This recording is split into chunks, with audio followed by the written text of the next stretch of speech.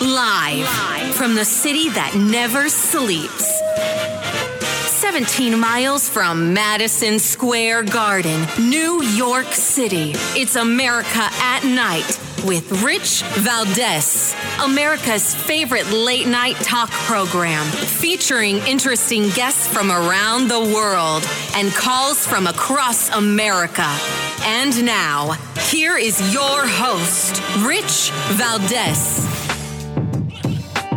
Hi there, good evening, and what's up, America? I am Rich Valdez, Valdez with an S, at Rich Valdez on all of the social media. And a few headlines I want to share with you because I think it's been an interesting news day. Let's see here what we've got. All right, so the Supreme Court has probed, I don't know who they're probed or how they were probing, but they did this probe and they have failed to identify who the leaker of the Roe document was. Then we've got the Secret Service now claiming that they may have a visitor log that they weren't able to produce beforehand, but it's for Biden's home in Delaware. We'll get to that a little bit later on. Speaker McCarthy has ended proxy voting, and this is a good thing. This means members are now going to be required to vote from the floor instead of voting from their homes, right? Some of them were on their couches or in their bedrooms or in their home office. And a lot of them made lots and lots of votes that way, especially during COVID. Nancy Pelosi allowed proxy voting to go on for a long time. So that's over, and I think that's a good thing. I always think it's a good thing when you have to show up for work. I wish I could show up to a really huge, bustling radio studio every day. It's not an option, but it used to be a thing, right, where there were big radio stations that were very busy with lots of people in them. Now, so post-COVID, it's kind of skeleton crew wherever you go. Anyway, this is an interesting story here. At least 6% of students identify as transgender, and that's at one California school district, according to an analysis of some data. And I'll jump into that a little bit more. But the piece I really want to get into right now, before we bring our guests in for the evening, is a piece in the Federalist by Tristan Justice. And he's been on this program before. He does a fantastic job. And he wrote this piece titled, "Masculinity Isn't Toxic. Our Erasure of It Is." And I think this is a pretty interesting comment because there's so many different things that are happening right now, and not the least of which is, I'm not going to say an attack on masculinity, but it seems like it is dissipating, right? The John Wayne persona is not as popular as it once was. And if I'm wrong, you can let me know. I think we still have some, I don't know. Who would be the today equivalent of Bruce Willis? I don't know. Nobody's really coming to mind. I guess The Rock does some pretty decent action films, but I don't know. But I feel like we're going away from the macho man. And I think Tristan Justice agrees with this. Listen to this. So he writes about how conservative journalists recently wrote about one of the singers, Sam Smith, posting photos and highlighting his attempt to transition into someone who is, quote, non-binary, a person who believes he was born with a third sex or above the sexes altogether. And, of course, this logic defies everything we know about human biology, down to the binary nature of our chromosomes. Yeah, that makes sense. I think that's basic science. Now, he continues in the piece. No one seems to know what a woman is these days, but they don't bother to remember what a man is. Sam Smith's progression in Mr. No's photos underscores the erasure of cultural masculinity declared as toxic by millennials. When you lose sight of it, what it means to be a man, act like a man, and live like a man, you de facto lose the values that form the foundation of healthy masculinity. But our culture doesn't even know what a man is. Around this time last year, my Federalist colleague, John Daniel Davidson, writes, Mr. Justice, and he says, if we're going to defend manliness as a good and virtuous and necessary thing for a healthy republic, then we need to be clear about what it is and what it is not. And he goes on to write saying, yes, men should be physically strong. They should also exemplify traditional masculine virtues like courage, independence, assertiveness. But why? Not so they can trash talk about how ripped they are or good looking they are, or are compared to liberals, but so they can protect and defend those who are weak. That is the organizing principle behind the entire concept of manliness. It's not a style or a pose or an adornment. It's a way of being, a way of living, according to the principle that you are responsible for the welfare of others and should sacrifice yourself for their sake. What does that mean in practice? It means stepping in to help those in need, whether it's a woman being harassed or a stranger whose car is broken down. It means risking your own safety to protect someone being attacked instead of just filming the attack with your cell phone and posting it online like a beta. It also means marrying and remaining faithful to the same woman your entire life and raising a family with her. It means working whatever hours at whatever job in order to provide for that family. It means going to church every Sunday, whether you feel like it or not, to pass your faith on to your kids. It means getting up in the middle of the night to feed a colicky baby. It means taking your 2-year-old daughter to swim class and singing all the songs. Your own sense of dignity being damned. And that's funny. And he goes on from his quote here, and he says, I wish I could write a better definition, but amplifying the Stoic virtues of physical strength, mental fortitude, and sacrificial living, driven by a desire to strengthen the weak and protect the vulnerable, that's where we break, and that break is sexuality. And Tristan Justice, from his piece, says he's writing as a gay man. And he knows that he doesn't see eye to eye on some fundamental differences. And he may never live up to this picture of masculinity of Mr. Davidson's worldview. And he may never have children, but he agrees to disagree like adults.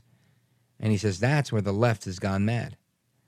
And I couldn't agree with this anymore, right? I agree. A lot of what I just described in the quote that Mr. Justice was citing in his piece from, let me see, I passed the name, but the other gentleman that he was quoting, John Daniel Davidson.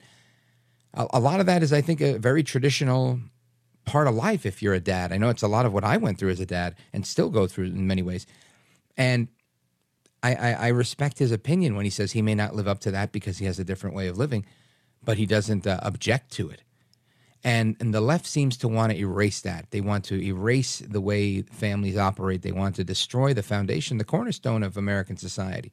And I think that's not cool because, I mean, obviously nobody's trying to undermine people here for the sake of anything. People are trying to undermine institutions for some sort of political gain. And this is where I think things get challenging. So we're going to get into a couple of things straight ahead. We've got some guests lined up.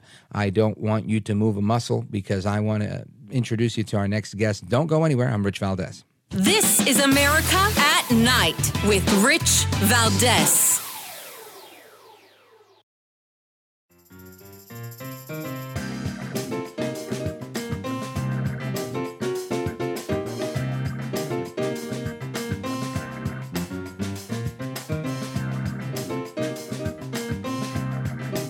This is America. This is Night. This is Rich Valdez. All right, so we were just talking about masculinity, and I think it doesn't get more masculine when you're talking about sports, right? Sports is a big part of every man's life. A lot of women are into sports, too. Welcome back, by the way. It's Rich Valdez, Valdez with an S, at Rich Valdez on all of the social media. Phone number is 833-4-VALDEZ if you want to join us. And in talking about masculinity and sports, we've got a conversation that I want to ensue with that will ensue with the legendary broadcaster Stephen A. Smith. Now, Smith, you know him from ESPN. You know him from First Take.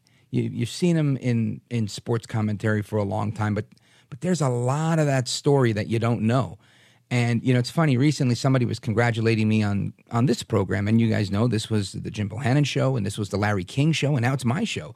And people have been doing a lot of congratulations to me, saying, wow, it's like you blew up overnight. And I always laugh. I'm thinking, overnight? Not really. But, it's an old saying. It says it takes 20 years to become an overnight success. And there was something in this book, Straight Shooter, a memoir of second chances and first takes, that I think really speaks to that in a way that I could never even put into words. It's so well written. And on that note, I want to bring Stephen A. Smith on the line because I think this is a remarkable story of rags to riches, the American dream. Welcome. Stephen A. Smith, welcome to the program. Good afternoon. Good evening, sir. How are you? How you doing? Oh, it's a pleasure, brother. There was some controversy related to a comment that he made on the Sherri Shepherd show. And I want you to hear a little bit of that. Check this out. Ladies and gentlemen, she's a lot of things. She's spectacular, actually. Yes. And congratulations on new mamahood. Yes. There's one thing she's not. Uh-huh. She ain't Beyonce. I know she's not Beyonce, but wait a minute. Hold up. Steven. The only reason This got him into a lot of hot water in the media and in the newspapers and on social media. There was a lot going on. Stephen A. Smith. I love Rihanna. She's fantastic, but I just think that there's only one Beyonce in this world. I didn't know it was a crime to do something like that. What I have to be is equally a fan of Rihanna as I am of Beyonce. I think that Beyonce is arguably the greatest ever. I think Rihanna is great, but not greater than Beyonce. That's all. And so you have some people that were saying, hey, that's pitching black on black. Stop it. The fact of the matter is we're entitled to have a preference. I liked Michael Jackson more than I liked Prince, but I loved Prince. But I liked Michael Jackson more as an entertainer. That didn't take anything away from Prince's greatness. People need to stop. It's interesting. And I like Fat Joe more than I like Pun. And Pun is fantastic. He's legendary. I just always had was always a fan of Fat Joe. And so I get what you're saying. I really do. And I think it was unfair. And if I would have said it, nobody would have cared. It's because you said it. And that's why that happened. That's how it goes. That's the seat I sit in. It's all right, though. I can take it. That's how it is, brother. So I wanted to get to a little bit about, you're a kid from Hollis and you made it big time, very big time in sports broadcasting, but it's really the story, right? It's not so much the journey, the finality of the journey, but it's the process of the journey. And in looking at your book, and in particular, I want to put some attention on chapter 6, page 79, because that was really interesting. That was kind of a turning point in my own life. I had a brother that really encouraged me. But so you go from Hollis, you go to school, nobody believes in you. Your family's not believing in you, and you keep going. And so you go from the college paper to the Daily News? Is that how it went? Yeah, I went from not really. I went from college newspaper to the Winston-Salem Journal, local newspaper, while I was still in college. And then after that, I did an internship at the Atlanta Journal-Constitution. Came back to the Winston-Salem Journal for another internship, then got a full-time job starting out at $15,300 a year as an editorial assistant at the Greensboro News and Record. And then while I was there, I kept sending my clips to the New York Daily News, my hometown paper, which is in the largest market in the world and the top 7 paper at the time. And the sports editor there, Kevin Whitmer, he was kind enough to accept my clips that I would send to him every week. And then ultimately, when we had a meeting during the Christmas holiday for a couple of minutes, he let me know that he had some freelance opportunities if I was interested. I absolutely jumped at it. It was paying me over $1,000 per article. And when that happened, ultimately, I got accepted at a MetPro internship program, a collaboration between the LA Times and the New York Newsday. And when I was going to take that job, I was one of 24 of folks that they picked out of 2,000 candidates. That's what I was told. When I was getting ready to leave and enter that program, the Daily News came and hired me as a sports writer. But they told me the high school sports department was defunct at the time because of a strike that had taken place, and they disbanded the sports department a year earlier, but they were going to restart it that August of 1993. This was April of 1993. And they said, in order for you to stay, we want you to stay full time. But before you start off as a high school sports reporter, we need you here for these 4 months to cover homicide. And that's what I covered. Crime. Look at that. It was really Paying your crime. dues. It was a crime. Yes. Wow. And that's what I Folks, did. Everybody, we're on with Stephen A. Smith. You know him from ESPN, First Take.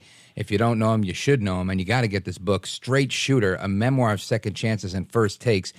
Now, Stephen A. Smith, the one of the parts that really jumped out of the book at me was one where you write, really eloquently, by the way, about how you were getting left back for the second time in fourth grade, and you Yes, sat sir. there sobbing, and you heard, your mom being somewhat encouraging or distraught, and then your dad was just like checked out. He's like, man, we got to just do what we got to do. Tell us that story.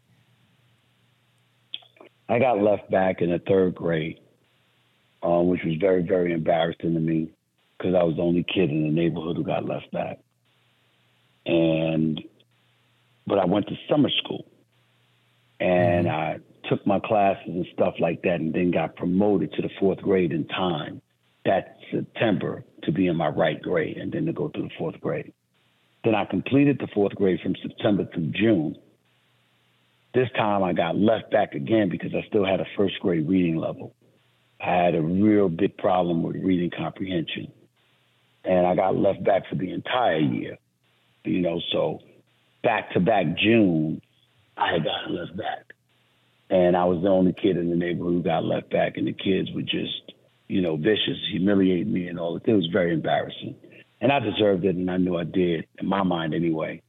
And so I just went back to the back porch because I was so embarrassed, and I was sobbing and I was crying because I was incredibly embarrassed. And there was a window that divided the porch and the kitchen. And I heard my Let's mother hang and on father right there, talking. Stephen A. Smith, because the music means they want to kick me out for a second, but we'll be back in 2.5.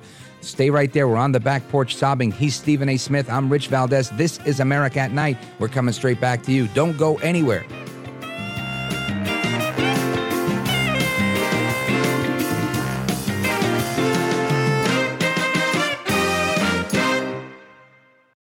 Afford Anything talks about how to avoid common pitfalls, how to refine your mental models, and how to think about how to think. Paula, while certainly you can mess up on $1 million a year, it is far less likely than it is on $30,000 a year. Right. I would meet wonderful people that were struggling with a budget that was super tight. It was 100% you need to make more money. Make smarter choices and build a better life. Afford Anything, wherever you listen.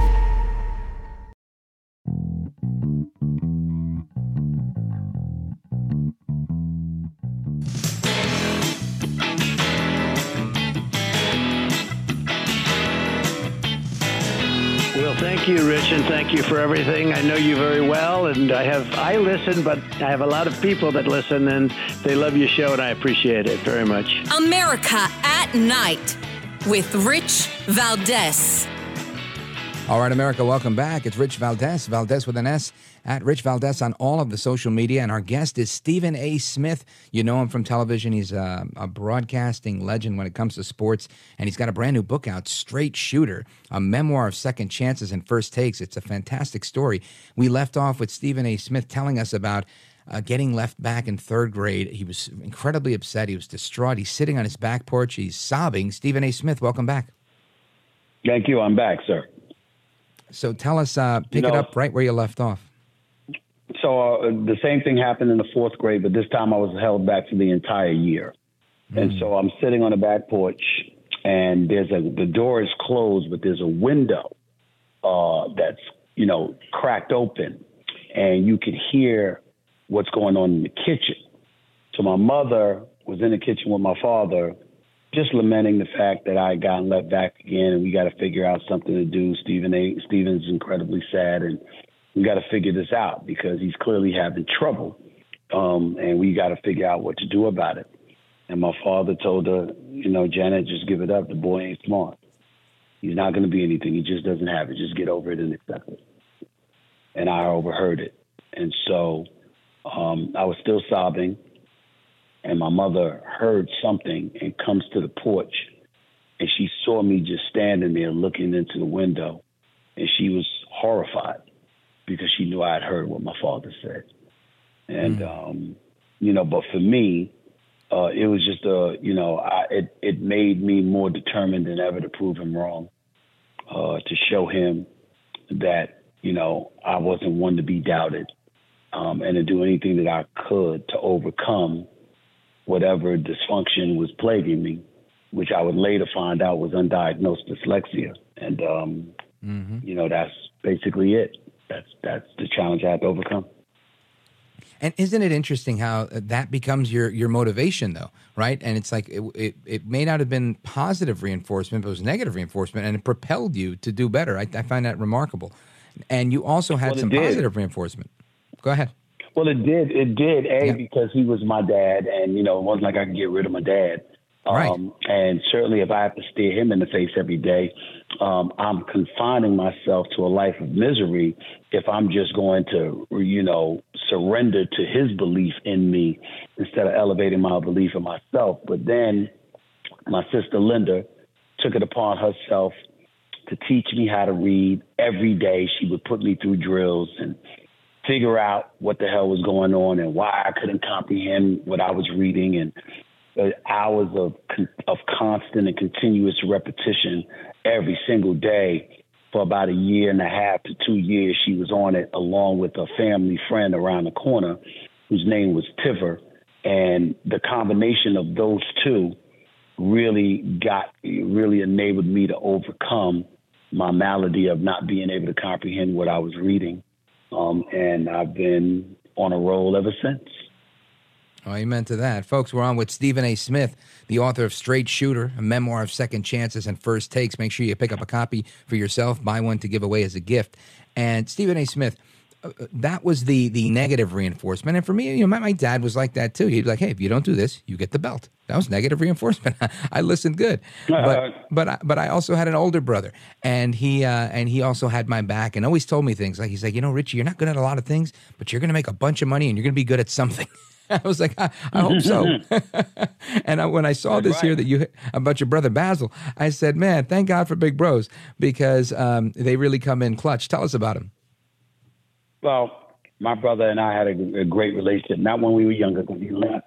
When he was 17, I was 8. And he graduated from high school at the age of 17, and he left the next day for the Army. He wanted out of the house come hell or high water to get away from my father. And that's what he did. But when he came back a new man. I mean, he was focused. He went after it, what his dreams were. He was one of those guys that was I don't even know if Dale Carnegie had a book out at that time, but my brother epitomized the power of positive thinking. He wouldn't accept nothing less. He was always thinking positive, and he was always about shooting for your aspirations and your dreams. And he believed in me. And about 2 months before he died when I was I just graduated from college. That summer of 92, I graduated in May of 1992. That summer of 1992, in August, we were in Georgetown because he was a traveling salesman, and he saw me in Georgetown, and he said, you're going to be the biggest star in sports media. You're going to be the next Howard Cosell. You just wait and see. People are going to know you. They're going to know your name. He said, and there's going to be no one bigger in sports media. You just wait and see. And he told me that. And then 2 months later, he passed away in a car accident in El Paso, Texas. And I waited, and I promised myself that I would never go to his gravesite until I achieved what he swore I would achieve. And it took me, 11 years. But by the time March of 2003, October of 2003 had arrived, I was named the general sports columnist for the Philadelphia Inquirer in March of that year. And in October of that year, I had got hired by ESPN, which is what Basil swore I would do. And when that happened, that was when I drove to the cemetery in Yonkers, New York, for the first time in 11 years since his passing, to let him know that I had achieved what he swore and vowed I would achieve. Wow. That's such a I've got goosebumps. I got a tear coming out of my eye. Really, really a moving story. Everybody, Stephen A. Smith. He's the author of Straight Shooter, a memoir of second chances and first takes. And Stephen A. Smith, I want to get your take on. You write about these highs, right? These career highs and where things go great, but then you write about some lows. And how you make the comeback. So I want to dig into that. But let's take a quick pause and come right back. Folks, Stephen A. Smith is the author. The book is Straight Shooter. Make sure you get a copy. Get two. Give one away as a gift. I am Rich Valdez. It's America at Night. We're coming right back. This is America at Night with Rich Valdez.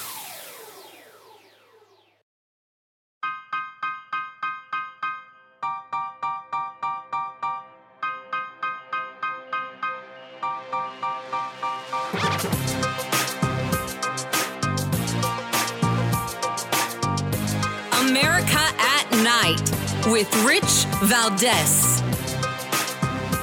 All right, America, welcome back. It's Rich Valdez. Our phone number, 833-4-VALDEZ. That's Valdez with an S. And at Rich Valdez on all of these social media. Our guest is Stephen A. Smith. You know him from ESPN First Take. He's the author of the brand new book, Straight Shooter, a memoir of second chances and first takes. And Stephen A. Smith, we were talking about the highs and lows of your career and how you make these comebacks. And tell us about how you went into one of these lows before you tell us of how you made the comeback. In terms of what? What do you mean? Which lows? Which one do you want? I was looking at one where your mom was telling you, well, I didn't say they should fire you from CNN, but I am saying you got out of hand. They fired me in 2009, and I went home to lick my wounds. And my mother left me alone for a couple of days while I was sleeping in my old bunk bed. And then finally, after about 2 days of being silent and not talking to anybody, not returning any phone calls or doing anything, my mother came and brought me breakfast and on a tray. And on that tray was a handheld mirror. And she said, and I asked her, what was this there for? She said, it's there because I'm wondering when you're going to look at yourself.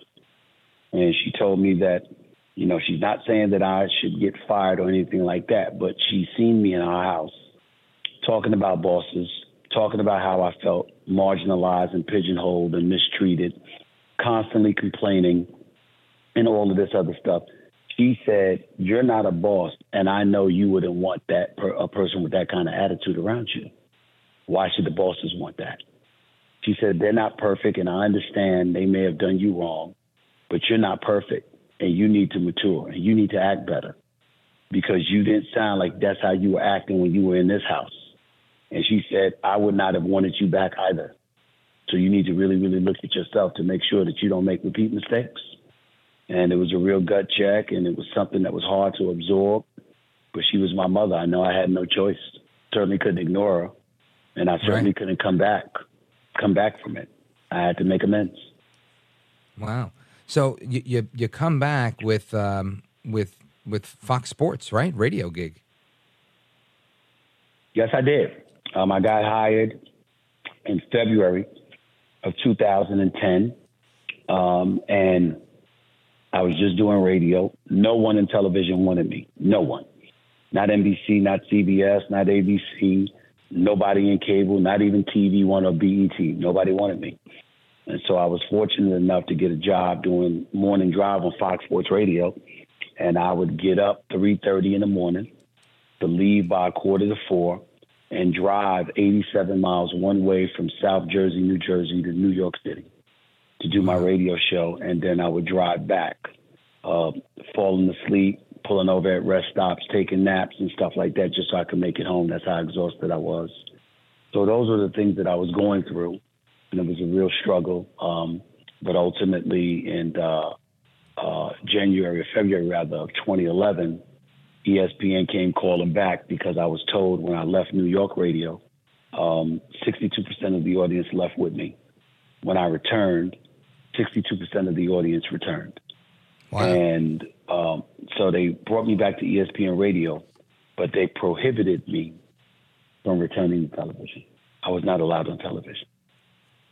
Now, whose arm did you twist? I didn't twist anybody's arm. What happened is that they brought me back. I had two shows.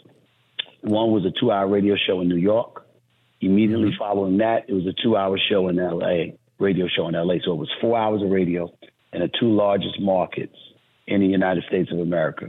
And usually people in those positions are getting paid anywhere from $400,000 to $600,000 a year minimum. I made $400,000 for both shows combined.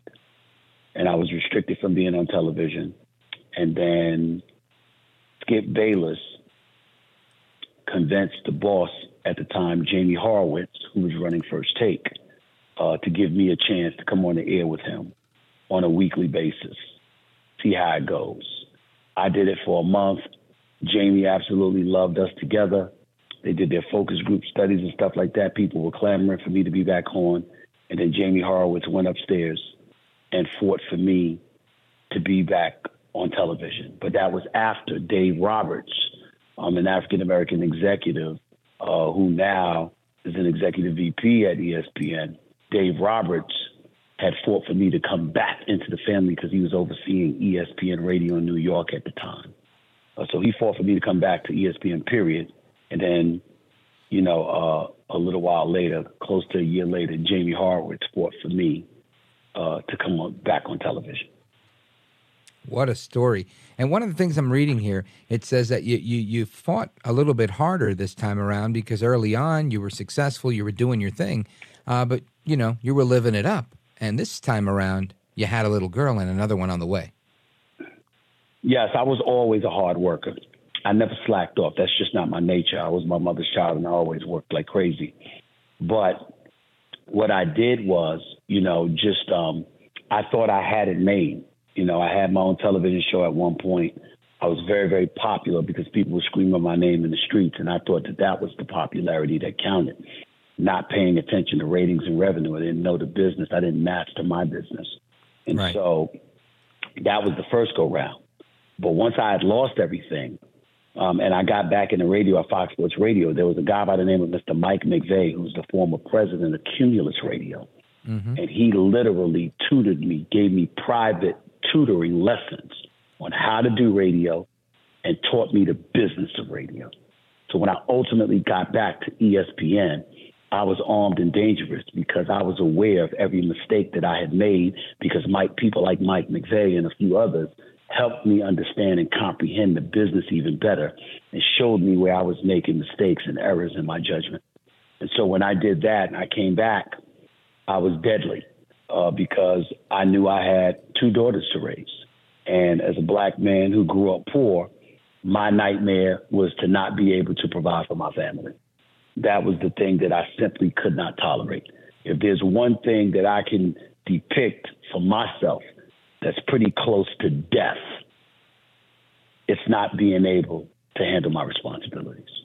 And so I just put my head down and I was committed to working all day, every day, no matter what it takes, just to make sure that my daughters would have food on their plate, a roof over their head, and clothes on their back. Outstanding. Stephen A. Smith, we're going to leave it here, but I want you to let everybody know about the podcast. You've got a podcast as well. Let us know a little bit about it. My podcast is entitled No Mercy, K-N-O-W Mercy. It's 3 days a week at minimum, every Monday, Wednesday, and Friday at minimum. It is not a sports podcast. It is owned and operated by me. I own it and operate it. I'm in complete control of content. It's separate and apart from ESPN. I touch on politics. I touch on pop culture. I do interviews. I touch on sports. I touch on it all, depending on what's percolating, what's going on, and what I want to touch on. And it was very, very important to me to do because I wanted to branch out. I love doing sports. I never want to leave sports. I love what I do. I just don't want to be limited by it. And that's why I didn't want to do a sports podcast. I wanted to do something different to expand my horizons. And that's exactly what I'm doing with No Mercy. So anywhere you can find your podcast for free, you can find my podcast, No Mercy, anywhere that you're looking for it. It's everywhere you can find a podcast, No Mercy. All right, Stephen A. Smith, you left it all on the field with No Mercy. I love it. And we got to have you back to talk about culture, politics, whatever, everything but sports, because I've checked out a couple of clips, and you've got some really good stuff. And I've heard your conversations with Mark Levin, and I know that those are really good, too. So I'm looking forward to having some of those conversations with you as well. Stephen A. Smith, he's the author of Straight... By the way, By the way, I'll be on Life, Liberty, and Levant this Sunday night. There you go. Check them out with the great one. All right, Straight Shooters, the book, a memoir of second chances and first takes. Stephen A. Smith, it was a pleasure, my brother. Thank you so much. Pleasure was all mine. Thank you so much for having me. You bet. All right, folks, there is more to come straight ahead. Don't move a muscle. I'm Rich Valdez. This is America at Night. This is America at Night with Rich Valdez.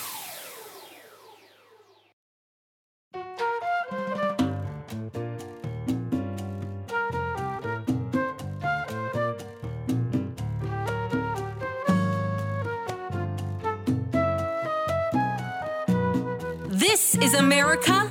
This is Night. This is Rich Valdez. All right, America, welcome back. I am Rich Valdez, Valdez with an S, by the way. And great conversation there with Stephen A. Smith. Once we got into it, I think it's a remarkable story, and I really do urge you to get the book. I spent some good time looking at the book and going through several of the chapters. Haven't read the entire book, but very riveting. Now, I want to get into something here. And what I want to get into is, let's see here, where are we? It's the story with, hang on, don't go anywhere. Here it is. Big tech, right? This Twitter files, the censorship. There's so much that's happened here. And I feel like it's gone unnoticed in many ways. Some people hear it. I mean, if you listen to radio, you're a radio junkie, you're like, oh, man, yeah, I totally know what you're talking about. But if you're not a radio junkie and you don't know exactly what I'm talking about, or, you know, if you go to work and you're like, oh, can you believe that Twitter files? And they look at you and they go, what? Is that the Cowboys? What do you talk about, the Twitter files? Most people, I think, don't care because they're trying to make a living. They're trying to live their lives. They're trying to make sure that they don't get in trouble with their wife or vice versa. And people are just trying to pay bills and take care of their children. But it's important for us to stay up to speed on what's going on with big tech. So straight ahead, we're going to have a conversation on big tech because I think that it's important to talk about the type of power that these technology companies have. And there's a new book out that I want to talk about with respect to big tech. And, of course, in the third hour, we're going to have our, as per usual, open phones across America, where you'll have a chance to call in and share your thoughts. And it's really one of my favorite times. I love doing the interviews. I really do. I love the conversation. But I love getting everybody's hot takes and quick takes on everything because it's just very exciting to me. Anyway, 833-4-VALDEZ is the number if you want to join us a little bit later, or at Rich Valdez on all of the social media. Let me know what you thought of that interview with Stephen A. Smith. More to come straight ahead. I am Rich Valdez, Valdez with an S on the social media. This is America at Night.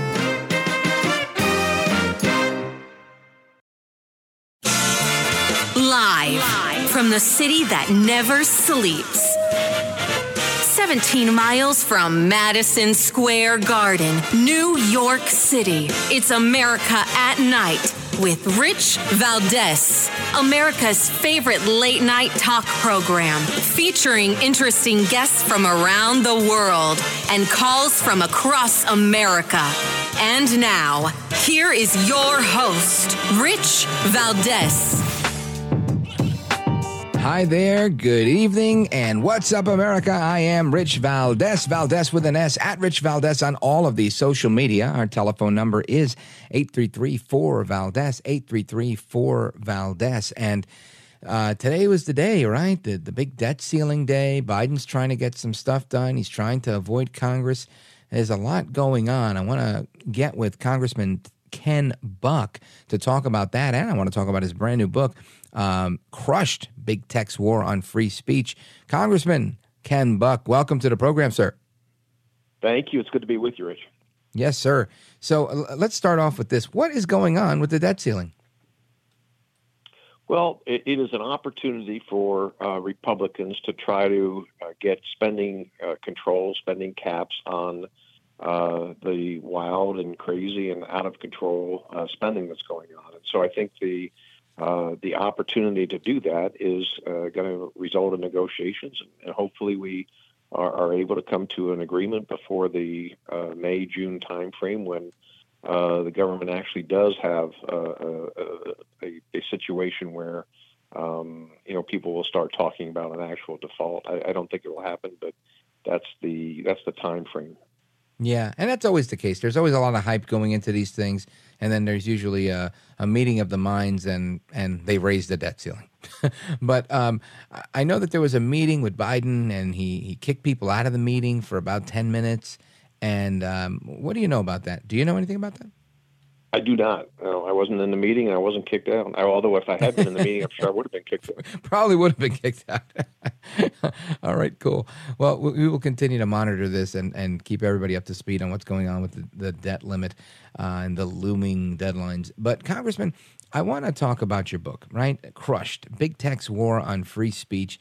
And I think we try to spend a good amount of time talking about this on the radio, but I realize that I live in a bubble, and so do you, right? You live in the bubble where the swamp is, and I live in the bubble where the media is.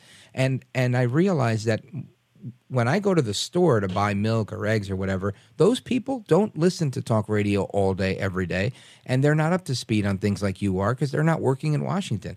And I feel like so many people don't understand the severity of how big tech has kind of succumbed to the iron fist of government. Do you agree? I agree, and I have to tell you, the threat that big tech poses is just prevalent in so many areas. We've got teenage girls who are being body shamed on Instagram and suffering from depression. We have higher suicide rates among teenage girls as a result. We've got companies, competitors that advertise their products on Amazon, and then Amazon replicates the product, and Amazon then pushes the competitor down to page 3, and they list their new product up on page 1. And so there's so many areas in the marketplace, commercial marketplace, as well as the marketplace of ideas, where these tech giants are suppressing speech and crushing innovation. Yeah, and you just mentioned something that is really relevant. I mean, I'm the dad of 2 daughters. I'm the happiest-go-luckiest guy there is until you mess around with my kids, and then it's like, all hell just broke loose. And I'm looking at, literally, a friend of mine just sent me a text with a ABC News. Listen to this. Long Island family sues Meta for harming their daughter through Instagram use. And we've seen a bunch of these lawsuits, but they're still happening. This one just happened today in New York, in Long Island. And a family from Long Island suing Facebook for hurting their kid through the use of Instagram and algorithms that I believe led her to have a eating disorder. And it started with the use of Webkins, and it went on and on. But my point here is, you're right. There's a problem here. People are actually being physically harmed. People are going through serious ailments, and it seems like nobody's held accountable for anything. And I don't know that I want to sue Facebook every time something happens, but I think we have to, I guess, throw down the gauntlet and say, look, here's what's going on, and here's what you can do, and here's what you can't do, because this is going a little bit too far. And I don't want to be some sort of authoritarian, totalitarian crazy telling big tech what they can do, but I also don't want them to become the electronic arm of the government either. Right, and so we see the dangers to vulnerable populations in our country. But we also see that big tech is manipulating information in a way that affects elections. We saw what they did with the Hunter Biden laptop story right before the 2020 election. We see consistent, and Elon Musk is revealing in these Twitter files a lot of information about what Twitter did, but it was happening at Apple and Amazon, Facebook and Google also, where they have decided that they know what the truth is, and they know what's best for Americans, and they're only going to feed information that is consistent with their worldview. That's not how we operate. It's not how we operate on radio or cable news or newspaper, and it's very dangerous in a democracy to have a group of people think that they can decide what's safe for people to read and make sure that the outcomes are consistent with their worldview. Yeah, 100%. And this comes at a time where I think we're in day 4 of these whack jobs in their clown show they call the World Economic Forum. And again, I ridicule them because I think what they do is crazy. But, lamentably, as each year goes by, they seem to be catching more steam, and more people actually buy into this. More governments are signing up to the idea that they should be the arbiters of truth and what we know and what we don't know and who manage misinformation. And it's a really scary concept, Congressman. It is scary, and I agree with you. More and more people are getting comfortable with it, and that's what really concerns me. In America, we've never been comfortable with government telling us what we can and can't read and what we can and can't think. And yet we're allowing big tech to do exactly that. And the government, certainly the Biden administration, when it came to vaccines and masks and other issues, has tried to manipulate information to support their theories. And the result is dangerous, and the result is going to be even greater if we don't start fighting back at this point. All right, folks, we're on with Congressman Ken Buck. He's the author of Crushed, Big Tech's War on Free Speech. We're going to continue this conversation in a moment. I am Rich Valdez. Our phone number, 833-4-VALDEZ, 833-4-VALDES. That's Valdez with an S, at Rich Valdez on all of the social media. Don't move a muscle. We're coming right back. This is America at Night with Rich Valdez.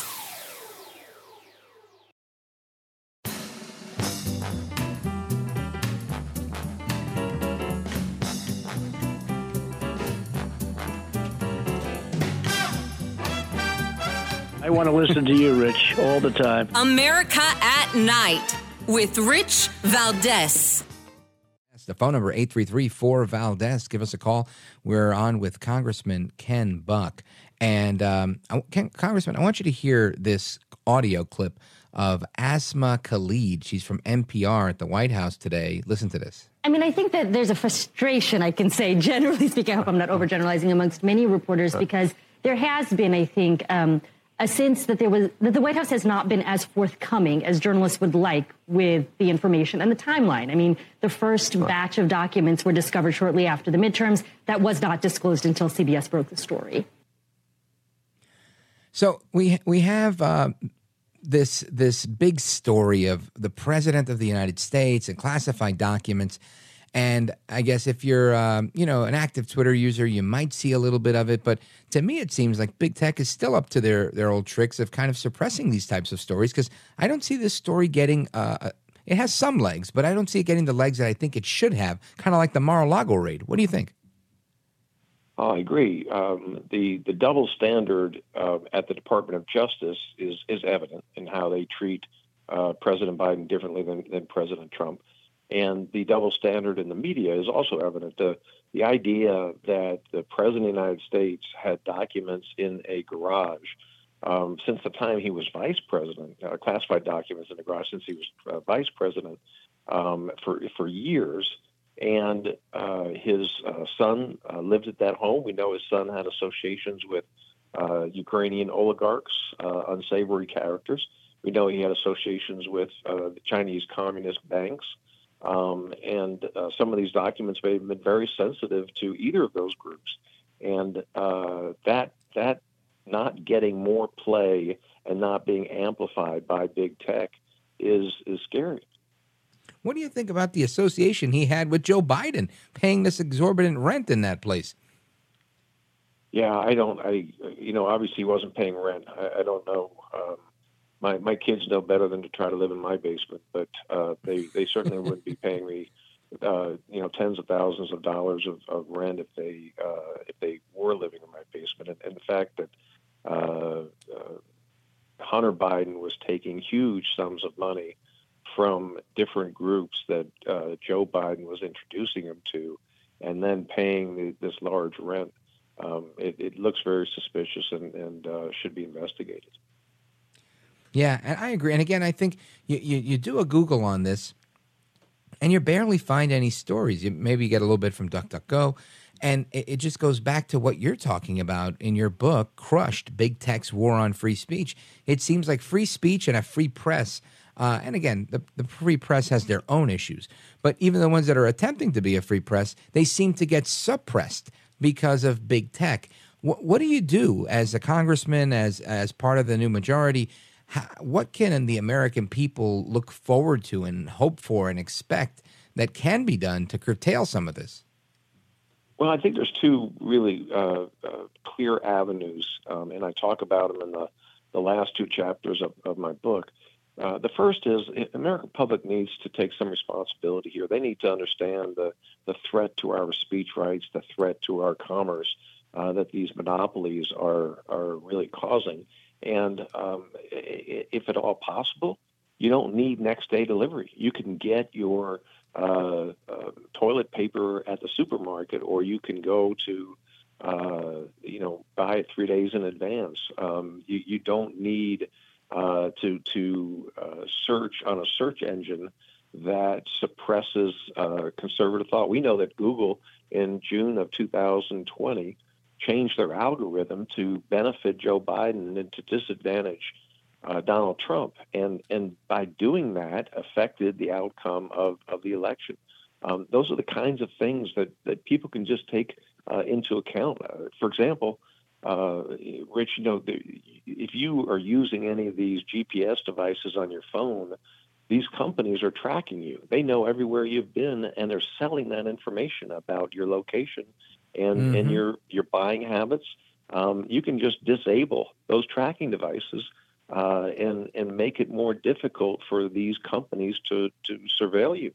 So there's things that we can do personally, but then on the other side, there's legislation that we have in Congress that will create competition. It doesn't break up companies, but it makes sure that there's a level playing field so that those new startup companies, which these, by the way, were at one point in time, most of these companies were started in a garage.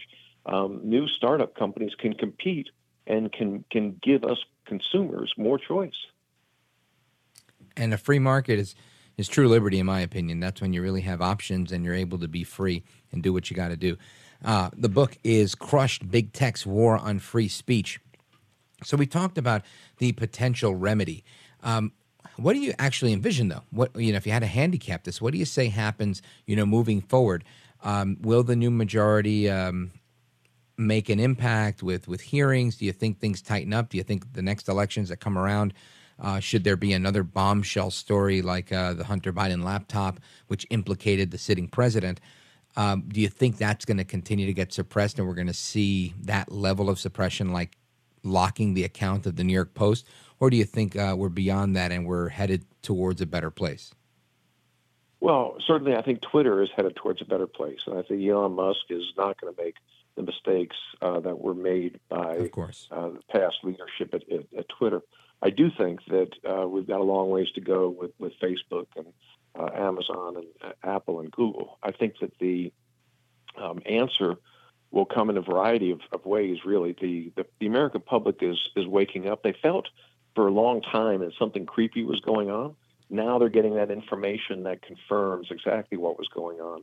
The courts, there are a number of cases in the courts that are looking at what's going on. And I think also the courts are sort of understanding that the standards, the legal standards that have applied to the old economy don't necessarily apply to the e-commerce and social media economies that we have now. And so I think the courts are going to start to shift in how they look at antitrust law and create competition. And then I think the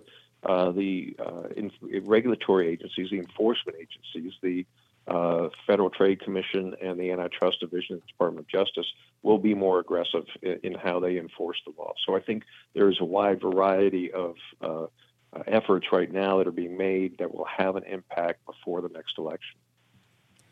And I want to know your take, and I know you're not down at the border, but the border remains a crisis. You've got Mayorkas saying, oh, it's not a crisis. Okay, it's a crisis. Oh, but it's not a crisis. Oh, but we're adding agents. Do you see this impeachment going somewhere quickly? Do you think that's going to make the impact that it needs to make to shake things up? How do you see things unfolding? Impeachment of Mayorkas or Biden? I would say both, but I meant Mayorkas. That was wishful thinking, Freudian slip. Excuse me. No, I think that I don't know whether Mayorkas is impeached. I don't know whether he resigns. I don't know whether Biden fires him. I know there has to be a change in that position. What's happening at the border is self-inflicted. We had good policies in place under President Trump, remain in Mexico, building a wall, other policies that were slowing the flow of illegal immigrants into this country. He changed those policies. He knew that the impact would be this mass wave of illegal immigration. He's responsible for it, and now we've got to do something. And really, it may be changing presidents in 2 years, but we've got to do something. All right, Congressman Ken Buck. Now, let everybody know where they can get the book. I don't endorse booksellers, but it is available at bookstores across the country. It's available online in a variety of ways. Since Amazon's one of the companies that I'm talking about as a monopoly, I'm not encouraging people to choose one online bookstore or another, but it is available throughout the country in both online and in stores. All right. And if the listeners want to purchase a copy from wherever they want to get it from, where would they go? Is there like an additional website, or is it just to the booksellers? Yeah, it's just the booksellers that have it. Right. Okay. And if they want to follow your work, where should they follow you? Well, I am at Rep. Ken Buck in Congress, and Buck for Colorado is my campaign website, and we put information up every week about the bills that we're working on and the votes that we're taking. All right, fantastic. Congressman, I want to thank you for joining us and talking about Crushed, Big Tech's War on Free Speech. Looks like an outstanding book. I wish you the best of luck with it, and I hope you'll come back soon. Thanks very much, Rich. It's great to be with you. You got it. Have a good night. God bless. Now, straight ahead, folks, we're going to get into the latest musings on Joe Biden. So don't go anywhere. I am Rich Valdez, 833-4-VALDEZ. This is America at Night, and we're coming right back. Don't move a muscle.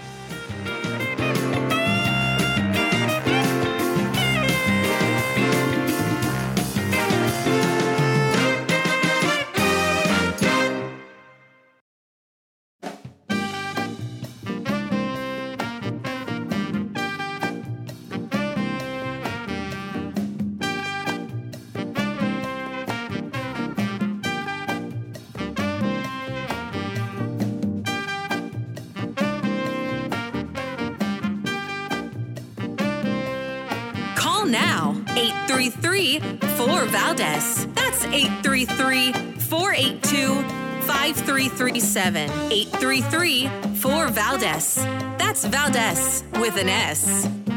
Caitlin, this kind of classified spillage happens almost literally every day, and most of the time it's completely accidental. An employee accidentally takes home a classified document in a briefcase.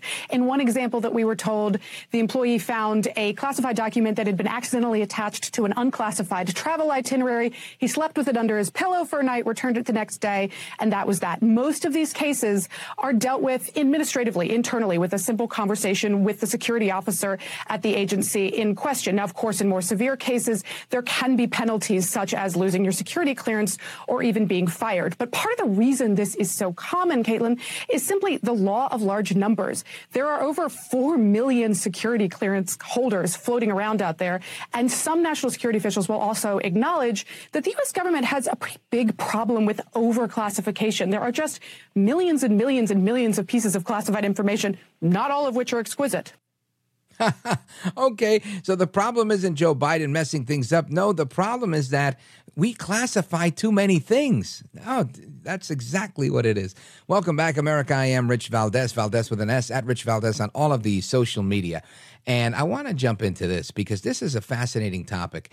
And I find myself at odds here with what to say about it, because it really, it's amazing how they rated Trump, but yet they're saying, well, it seems like there was a problem with the way they packed his things. There's a problem with overclassifying documents. That's the real problem here, because, people make mistakes. And it's just such a double standard. And here to help us make sense of it is David Marcus. You've seen his columns in the Daily Mail. You've also seen his book, Charade, The COVID Lies That Crushed the Nation. David Marcus, welcome. Hey, thanks for having me. You bet. So tell us a little bit about your thoughts on what's going on with President Biden's little scandal here, because you wrote a really interesting comment, and I'm just going to read a column, and I'm going to read the headline, and it says, "Wipe that self-satisfied, disdainful, arrogant grin off your face, Mr. President. America wants answers, not your infuriatingly smug denial of a national scandal." And I thought, well, at least you didn't pull any punches with that one, David Marcus. Yeah, I was trying to be nice. Look, listen, here's my thoughts. Here's my thoughts. My thoughts are the president needs to start answering questions about this, or he needs to think about stepping down, because the biggest lie surrounding this whole thing just at the moment is when his press secretary, Karine Jean-Pierre, stands up at the podium at the White House in the briefing room and says, well, we can't talk about this. There's an ongoing review. So, we can't answer any questions. So what? There's an ongoing review. He's the president of the United States. I've got questions. I'm sure you do as well. Here's my first question. He says that his attorneys advised him not to ask what these documents are. Who's in a better position than Joe Biden to know why those documents might be in his garage next to his car? Right. If he knew what they were. And he's not curious? Why is he not curious? If he didn't bring them there, somebody did. Does that person still work for him? Is that person part of the administration?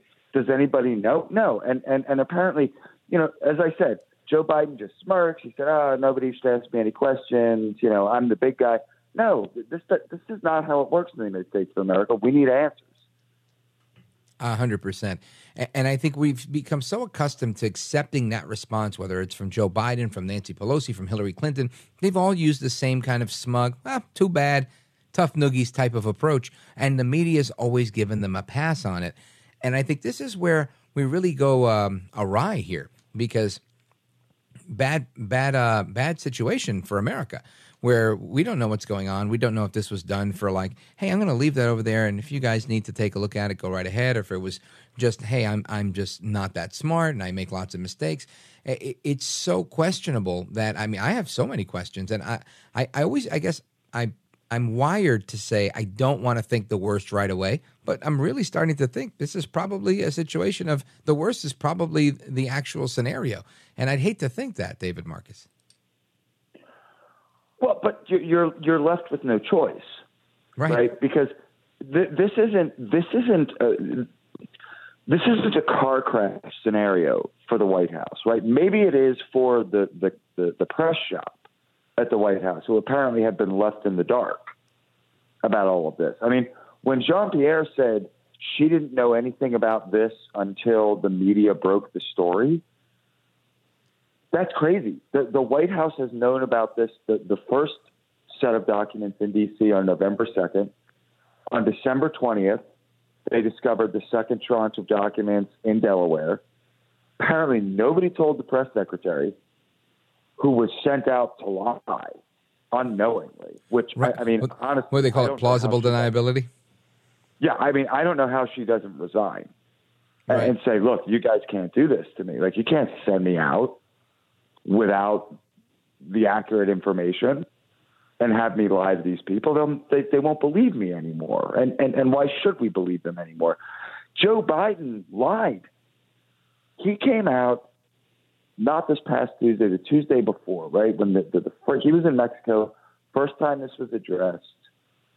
He came out and he said, yeah, they found some documents in my D.C. office. I have no idea how this happened, as if this was a one-off, as if this was some kind of bizarre accident. Who can say? He knew, unless they weren't telling him either. He knew that there were documents in Delaware. Just lied, Rich. I don't know what to do with that. Right. It's hard to reconcile that the president of the United States just either plays dumb or just omits the truth and lies to the American people. Folks, we're on with David Marcus. You've seen his columns in the Daily Mail, and we're going to continue discussing these. He's with us until the top of the hour. Don't go anywhere. If you have a call, feel free to call us, 833-4-VALDEZ, 833-4-VALDEZ. That's Valdez with an S, by the way, at Rich Valdez on all of these social media. Don't move a muscle. We're coming right back. This is America at Night. This is America at Night with Rich Valdez.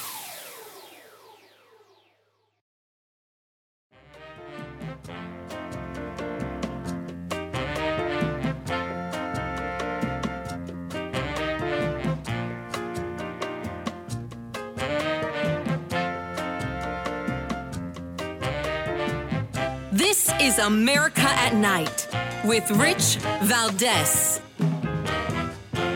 All right, America, welcome back. I am Rich Valdez, and we're on with David Marcus. You've seen his columns in the UK Daily Mail. I want to go to John in Vero Beach has a question for David Marcus. John, you're on 105.7. Welcome, sir. Yes, it's a pleasure to be able to converse with you and Mr. Marcus. You have a wonderful show. Thank you. I'm a retired disabled veteran living in Vero Beach, Florida. Well, thanks for your service, sir. I'm really having you're more than welcome, as long as we're still free. Amen. I have a real problem with this whole scenario, and my major problem is, could those documents have been left in that garage, which is a very unsuspecting place to find documents like that, next to a classic vehicle, so that a foreign adversary could have an agent to easy access to them for review? Yeah, so you're saying, I'll put these things here, it's unsecure, I'll rent the place for way more than it's worth, and maybe somebody may want to come and look at these things. David Marcus, what do you think about that? Look, it's an absolutely fair question, and I also just thank the caller for his service. But I mean, today Fox News released photos of Hunter Biden driving that car, presumably, out of the garage. I mean, look, I put it pretty bluntly in a piece that I wrote this week. I think that this was the one The Spectator. I've written a lot of pieces about this week, but. Look, it's hard to keep track of that many crack dealers, right? And that's not a nice thing to say about the president of the United States, but it's true. So yeah, I mean, these documents, whatever they are, right? And we still don't know what they are. Why? Why don't we know what they are? Why don't we have a gist of this? Just to say, oh well, because. The original reporting was maybe he had these to work on his book. Okay. Still bad, still illegal, but that's an explanation. Can Joe Biden tell us, did you have classified documents that you used to work on your book? And if he can't tell us that, why not? And so, look, I'm not gonna look sideways at someone suggesting that there's something nefarious going on. Because the president of the United States won't just tell the truth about it, whatever the truth is. And there's an expectation that if you're president of the United States and all, that you should probably know how things work, right? I mean, I worked in government, and there was a million rules on everything, on just sensitive documents. There was no clearance. It was a state government that I worked for, and the rules were incredible. So I know if I went through training and I wasn't allowed to accept a cup of coffee that I knew cost more than $5, I'm pretty sure Joe Biden's also gone through the ethics training and said, hey, you can't do this, you can't do that. I mean, you can't even work in corporate America without going through 18 different trainings about phishing scams. So the idea that the president doesn't know, it doesn't fly for me. He doesn't care. He's above it, right? I mean, that was really the hook on this piece about the way he treats the press. Now, yes, Donald Trump would say, the news media is the enemy of the American people, right? He was talking about the industry writ large, and not for nothing. There's no institution in the United States that Americans trust less than the news media. Polls show this time and time again. I'm talking 70% of Americans don't trust the news media. So, I mean, that's what Trump was talking about. When Biden throws these little hissy fits at Peter Doocy, it's not about an institution. It's about, I'm Joe Biden, and you don't get to ask me that, little man. Right. I do whatever I want. That's what it is. Exactly. 100%. I think you're spot on with that. Now, David Marcus, straight ahead, I want to get to your thoughts on why they went to the White House counsel and said, hey, look, we found these documents. We think the president may want to look at them. Instead of going to the FBI or the DOJ and saying, hey, look, let's get a search warrant. Let's raid this place like you did to Trump at Mar-a-Lago. It was such a double standard, and it was ridiculous in my opinion. And you've got a pretty good piece that I saw earlier on this. Where was the Trump-like raid? The embarrassing crime scene photos. Why are Joe's lawyers doing the digging, not the FBI? This all stinks to high heaven, but don't expect our liberal media to notice. I want to get into that straight ahead. Don't go anywhere. David Marcus and our phone number, 833-4-VALDEZ. You want to join the conversation? Give us a call. We'll be right back. This is America at Night with Rich Valdez.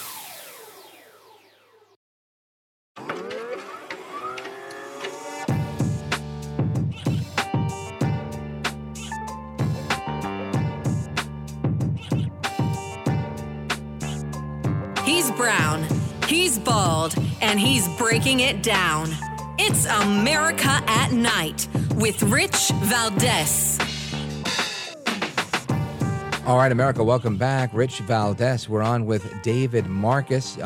He's the author of Charade, The COVID Lies That Crushed a Nation, and he's got a column in the Daily Mail UK, and I read you the title earlier. It's Where Was the Trump-like Raid? The embarrassing crime scene photos. Why are Joe's lawyers doing the digging, not the FBI? This all stinks to high heaven, but don't expect our liberal media to notice. David Marcus, you nailed it again with that title, because that's exactly what's going on. What's your take? Well, first of all, insider secret. My editors write the headlines, so I can't take credit for those. It's a pretty good one, right? Yeah, they're great. They make me laugh. Yeah, no, they're good. They're great. I used to work for the New York Post. They're the kings of it. Oh, yeah. No, listen. I want to caveat this by saying this is not the headline story. The headline story is that Joe Biden has all but admitted that he broke the law. And that's really where, and Andy won't talk about it, that's where our focus should be. Right. So I don't want to get lost in this. But yes, I mean, absolutely. When you look at the fact that the FBI did a Hollywood-style raid of Mar-a-Lago, right, with cameras and sirens and the full works, right? This was Cecil B. DeMille for essentially the same thing, where they say to Joe Biden, "Oh, don't worry about it, Joe. Look, why don't you have your own lawyers go poke around a little bit? If you find something, let us know. It's all fine." It's crazy. And, you said something earlier that, and I share the sentiment, that you really don't want to jump to bad conclusions. Yeah. But you want to say, okay, there's a mistake here. Something wrong happened. But this is the same Department of Justice that decided to treat concerned parents speaking up at school board meetings as domestic terrorists. Unbelievable. Yeah. So what's going on there, right? We can't just assume the best anymore. We do need answers about the Department of Justice, about the FBI, because there's real problems. Daily Mail came to me a couple months ago and they said, "Dave, do you want to write about how we really need at least reform at the FBI?" And my initial reaction was, I like law enforcement. I don't want to throw the people who are out there risking their lives trying to catch drug dealers and child traffickers and all of these things under the bus. But when they showed me the list, and when I looked at the list of all of these things that the FBI has been doing, I said, look, this has to be addressed. What can I do? Right. You got to call them out. You've got to call them out, and as you're doing, highlighting the top line story as well as the bottom line, because if our people in our media aren't doing this, it's not getting done. And lamentably, the legacy corporate media that's out there, that's in the White, I'm not in the White House press corps. I don't know if you are. I know I'm not. They're not letting me in there to ask a question. I wish they would. I'd love to ask some questions. And I think we need to have these questions that you're asking. They have to be asked. We have to get these answers. And I get the sense we're not going to get the answers. Well, look, the feet have to be held to the fire. I am not in the White House press corps. Clearly we know that Peter Doocy or whoever has his chair at Fox does a pretty good job of holding the administration's feet to the fire. They're not the only one. There's a guy, he's a buddy of mine, this guy Phil Wegman from Real Clear Politics, who's in the room, who occasionally gets a question, who's also great. And he was the one who last week said to Karine Jean-Pierre, you guys keep saying that Biden doesn't know what was in these documents and that his lawyers advised him not to know. And he said, why? And she said, well, we're doing this by the book. And he said, okay, right. But what part of the book? It's a process. He literally said to her, where in the book does it say that the president can't know what these documents are? She had no answer. None. Mm-hmm. Just this again, we're being prudent. He's very concerned about, well, if he's very concerned about the classified documents, why doesn't he want to know what they are? Right. Here's another thing. Biden, in that same availability where he talked to Ducey, where Biden, said, hey, my garage is locked. He opened that by saying, I can't talk about this, but soon I will be able to, quote, God willing, unquote. What does God have to do with this? Just sit down and answer some questions. Right. You are the president, sir. Yeah, it's crazy. David Marcus, I want to let everybody know where they could follow your work, so let them know. Oh, well, I'm at Twitter, I'm Bluebox Dave. I run fairly regularly at FoxNews.com, Daily Mail, Spectator World, and Daily Wire. You can catch me often on Morning Wire, which is Daily Wire's morning podcast. Wow, he's all over the place. Folks, check him out, David Marcus, at Bluebox Dave on Twitter. David Marcus, thank you, sir. I appreciate the insight. Thanks for having me, man. You bet. Have a good night, brother. All right, there is more to come straight ahead. We're going to get to your calls. Those of you that are on hold, everybody else, it's Open Phone America. Don't go anywhere. We're doing that right now. I'm Rich Valdez. It's America at Night.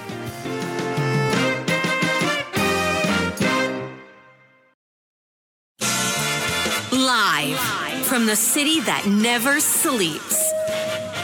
17 miles from Madison Square Garden, New York City. It's America at Night with Rich Valdez, America's favorite late-night talk program, featuring interesting guests from around the world and calls from across America. And now, here is your host, Rich Valdez. Hi there, good evening, and what's up, America? I am Rich Valdez, Valdez with an S, at Rich Valdez on all of the social media. And I want to invite you to give us a call, 833-482-5537. That's 833-4-VALDEZ, V-A-L-D-E-S. That's my last name, by the way. And that's Valdez with an S if you want to join in on the social media, at Rich Valdez. So there's a couple of headlines here. Listen to this. There's a Texas... Well, I'll start with this. Texas National Guard soldier patrolling the border shoots a migrant after a struggle. So this guy is down there, serving his nation, gets attacked by this guy, and they were in this little struggle. And this is all because of why? Well, it's because Mayorkas, Secretary Mayorkas, claims that the border encounters have dropped significantly.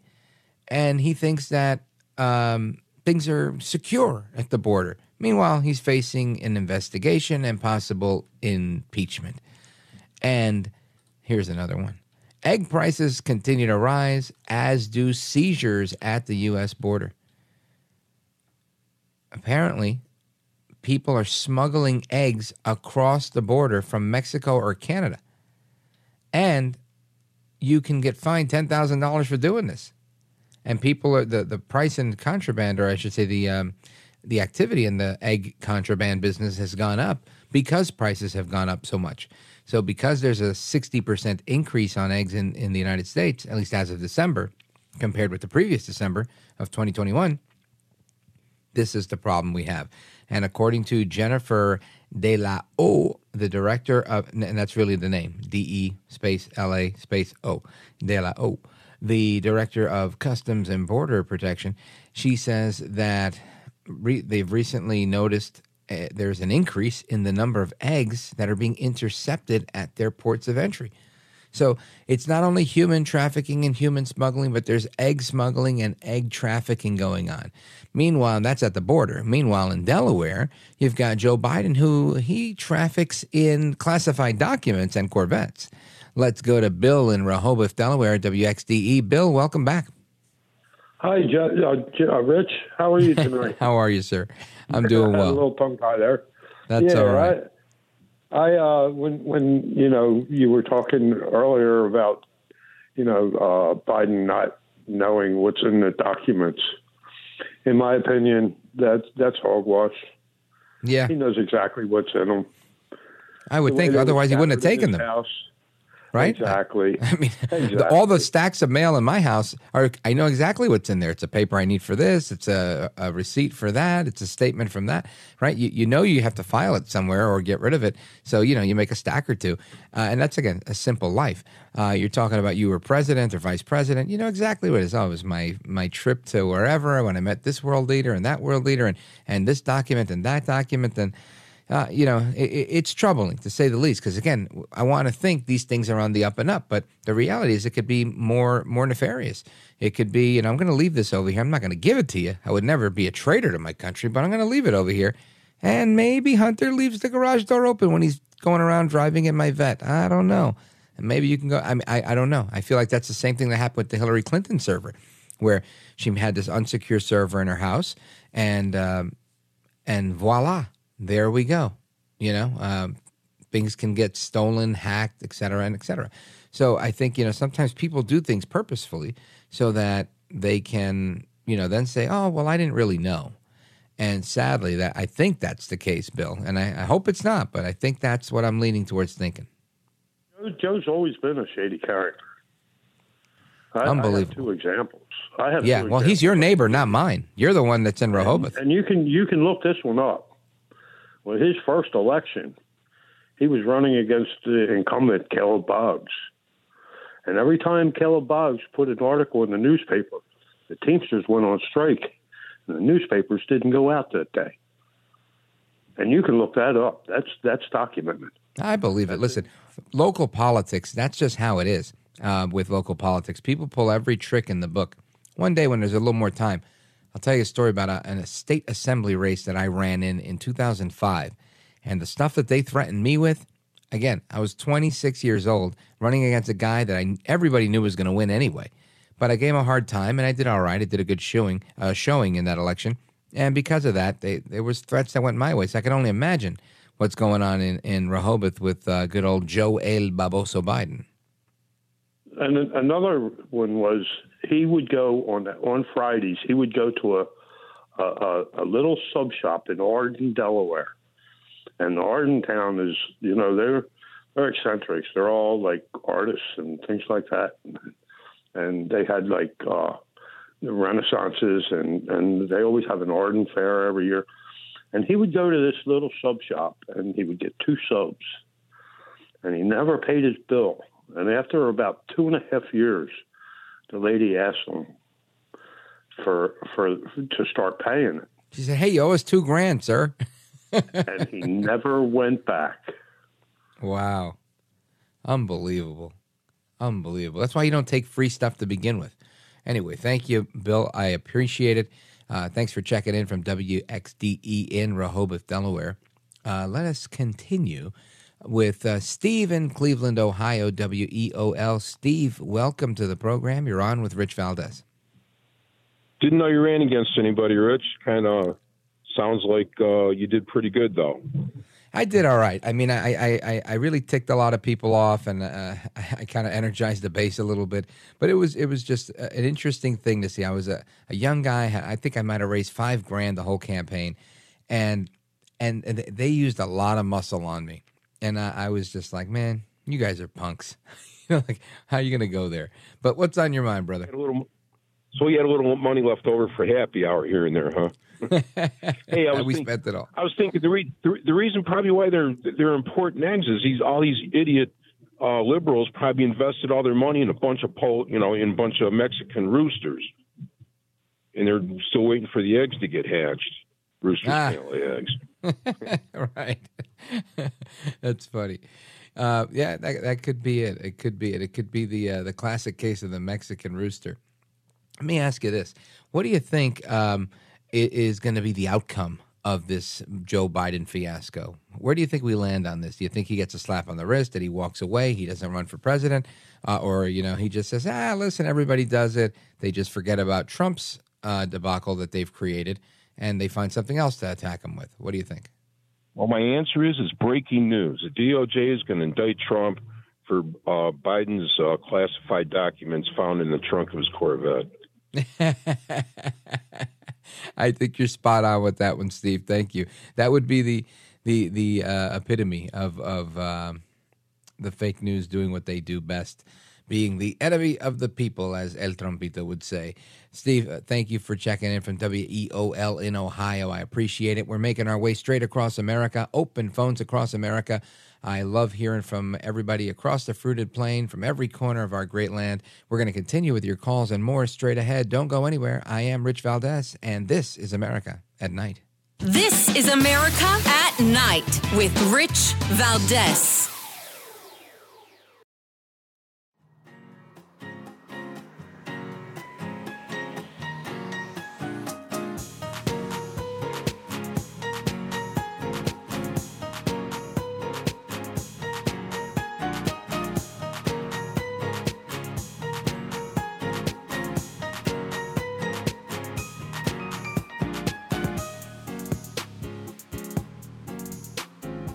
This is America at Night with Rich Valdez. What happens today when this debt limit deadline goes and the markets react how? The rest of the world reacts how? What's going to happen? The markets will react relatively benignly. The world will react relatively benignly because everybody knows this is sort of the warm-up, if you will. Mm-hmm. And history will tell us that in every single case where you had a debt limit fight, it went down to the wire after these so-called extraordinary measures were put in place, after they bought time, in effect, by taking little pockets of money they had access to and other things they could do. So that's Jamie Dimon, is the Chase CEO. He's on CNBC today discussing his thoughts on the debt ceiling, saying we should never question the full faith and credit of the United States government. Oh, I'm sorry. I read the wrong one. Forgive me. Steve Ratner, economic analyst. I know how to talk, I promise you. Economic analyst on Morning Joe today, reaching the debt ceiling and how the markets are going to react benignly. We'll see how that happens. I mean, I think he's probably right, honestly, on this one. I think from Congressman Ken Buck, who joined us earlier today, with the notion that we'll probably get somewhere. And just look back at history. The debt ceiling rarely ever leads into something. Sometimes a little bit of a stalemate and threat of the government shutdown. Even if you shut down the government, it's not a huge deal. The government continues to move forward even when it's shut down. It's almost like you want to shut it down. It's kind of like a good break. It's like, man, look at how nice life is when the government's shut down. Let us go to Neil in Bradford, Tennessee, WCMT. Neil, welcome. You're on with Rich Valdez. Thanks, Rich. How are you tonight? Wonderful, sir. What's on your mind? Good. I heard an intriguing proposal earlier tonight, Rich. The guy that put forward this idea, it was something I would have never thought of in a trillion years. He said, instead, with all the hollering and screaming about raising the debt ceiling, he said, why don't we lower the debt ceiling? And he said the way you would do it, under his proposal, he said that there would be no exemptions, no exceptions. Everybody would feel the pain. He said there might be he said one way he would do it is eliminate all funding for aid to the war in the Ukraine. And he said domestically, maybe you institute a 10% cut across the board, starting with maybe the senators and representatives and their staff salaries, and then go right across the board with no exceptions for the Agriculture Department to national spending. He said in a few years you'd have a balanced budget. And the guy said we had a balanced budget once before under Bill Clinton when they had a Republican Congress and forced him to moderate his ways. And he said that Newt Gingrich was the House Speaker and Bob Dole was the Senate Majority Leader, and working together, they and Clinton balanced the budget. And I thought that was an intriguing proposal. And I'll be honest with you, Rich, I don't mean to sound like Ross Perot harping and banging on the federal debt. But I do. It does concern me when I read all these numbers. I can't even wrap my mind around. And one other proposal this guy put up was, he said, eliminate all frivolous spending like they put in the recently passed omnibus bill. And Rich, what do you think about the proposed balanced budget amendment? Well, you know what? I'll tell you this, Neil. I would love to see a balanced budget amendment enacted. I would love to see a balanced budget, period. I think we haven't had a balanced budget. You're right. 30 years, 30 plus years.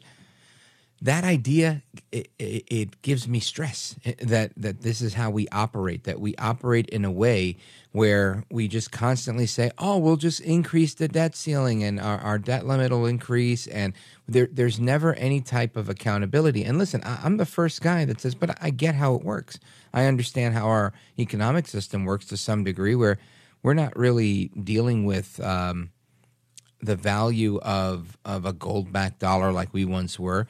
You know, we sell these securitized debt, and this is how we fund what we do. And it's an interesting concept, but I look at it like a house of cards, and I think eventually it can come crumbling down, and it's kind of like a balancing act to keep it up. This is how I view it. I don't know that every economist would agree with me on that, but I think it would be great to have a balanced budget. In retrospect, or I should say maybe to give you a different angle. Somebody I was talking to the other day said, hey, you ever read Rich Dad, Poor Dad, Robert Kiyosaki? Well, he's got this new series out where he's explaining how the key to building wealth is several-fold. And one of them is having, multiple income streams. But the other one is never using your money and always allowing someone else to foot the bill in credit. And I said, well, I don't understand. And he said, most of us are it's ingrained in our brains that we want to work hard to pay something, whether it's our mortgage, and it takes 30 years to pay off, or a car note, or whatever it is. You're constantly trying to eliminate debt as if like you want to get to this point post-retirement where you have no debt. And I said, well, yeah, that's how it works, right? You want to be free and clear and enjoy your last hurrah, your last 10 years, whatever, and what have you. And his response to me was, that's not how any of the billionaires do it. He said, all of them leverage credit, all of them. And their goal is to get as much credit as they can and then die. Because the debt doesn't get passed on to their children. Their children actually inherit the actual hard assets that they have, and that's how they enjoy their lives. And I thought, wow, this is really interesting. This is all from Kiyosaki. I'm going to have to check it out. I don't know if it is or isn't. This is what somebody told me in a conversation I had on the street. But the idea of living in this debt bubble is a common one to a lot of people that use the OPM, other people's money principle. So I think as long as that's a thing and it does work and people continue to build wealth making money off of borrowed money, we're going to continue to see our government do the same thing because they don't produce anything. They have no hard assets. All the government can do is say, I'm going to tax Neil from Bradford. And when he gets to a certain age, I may tax him a little less. And then I'm going to go tax Rich Valdez. And then we're going to tax his kids. And we're going to tax everybody we can. And when we need more, we're going to come after more. And we're going to do that over and over and over. And when we don't have, we're going to print the money. And you create this system that is unsustainable, in my opinion, but has to be carefully managed. And we're seeing right now, when you don't carefully manage this machine, look what happens with inflation, right? We have this nearly about to be a case of runaway inflation, and now they're curtailing it with interest rate hikes, and we're seeing the effects of that. Interest rates going down, interest rates are going up, and inflation's going down slightly. So it's stubborn, and I think we're going to be in this for a little bit. And all of that comes back to your question, which is, do we have a balanced budget? I'd love one.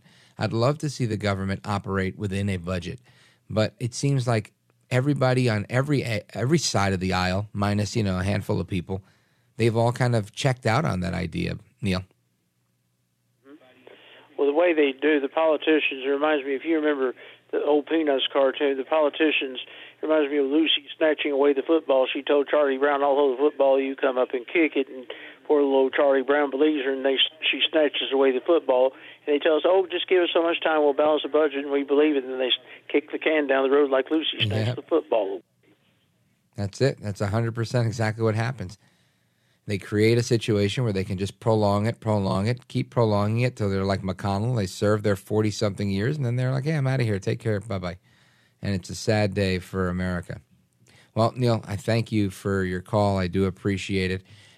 From WCMT in Tennessee. Neil, what is the weather like in Tennessee right now? It's nice. It's cold, but we had some rain last night, but I think it's supposed Is cold like 65 or cold like 25? About 40s, something like that. I'll take 40s.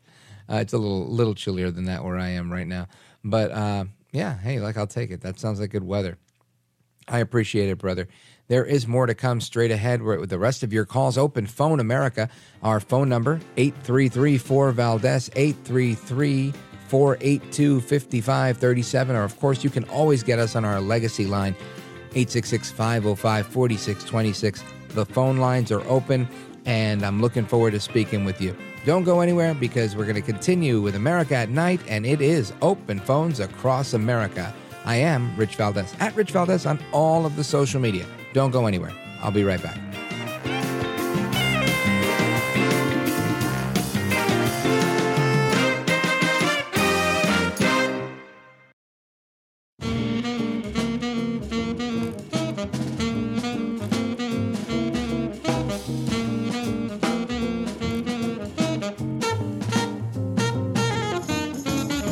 Call now, 833-4-VALDEZ. That's 833-482-5337. 833-4-VALDEZ.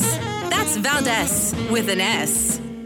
We'll end up in some kind of negotiation with the administration over what are the circumstances or conditions under which the debt's going to be raised. I would not be concerned about a financial crisis.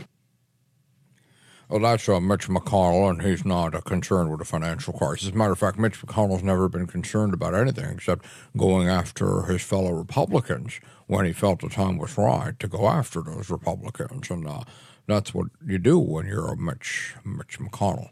And it's a damn shame that this is the guy that's in power there. It makes me just, I don't know. I'm running out of adjectives here for Mitch McConnell that are FCC friendly. No me gusta el tipo. I don't like this guy. He's no good. He's no good. Now, I want to continue our conversation on the debt ceiling, but I want to add in a little bit of a little bit more to the mix because there's a few things I want to talk about. And I already talked about the egg prices and their smuggling at the border, and we talked a little bit about what's happening with the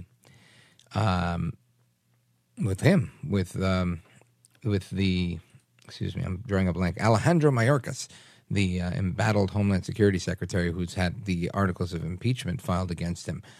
And, you look at it, America's getting it from the financial side of things, from one front, getting it from the human trafficking, human smuggling front, and it seems all over the place there is talk, right?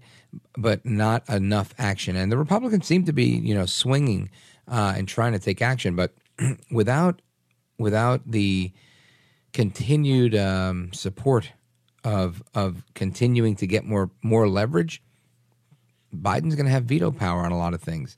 So they need to use their power of the purse and their legislative oversight to get as much done as possible.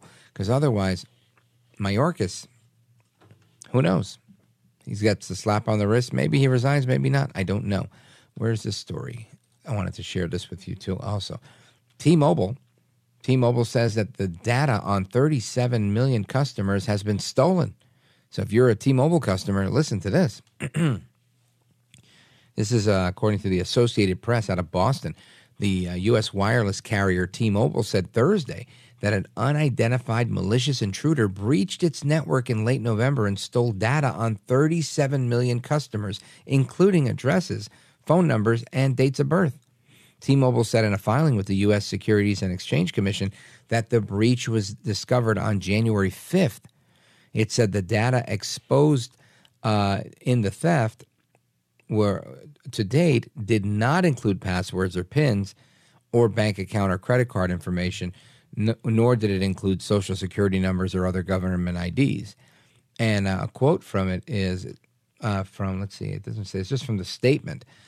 Our investigation is still ongoing, but the malicious activity appears to be fully contained at this time, T-Mobile said, with no evidence of who the intruder is and how they were able to breach the company's network.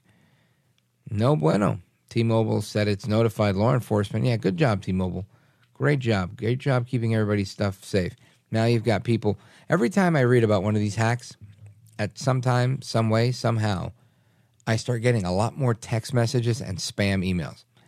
And you know, that's the benign side of it. Who knows what else is really happening and what other information they're getting from, you know, running whatever programs they run to extract information and whatnot. I'm not even a T-Mobile customer, but I'm sure there's people I interact with that are, and you can be affected by these things. So it's just, it's not good. It makes me think, are they really getting hacked, or are they just dropping the ball?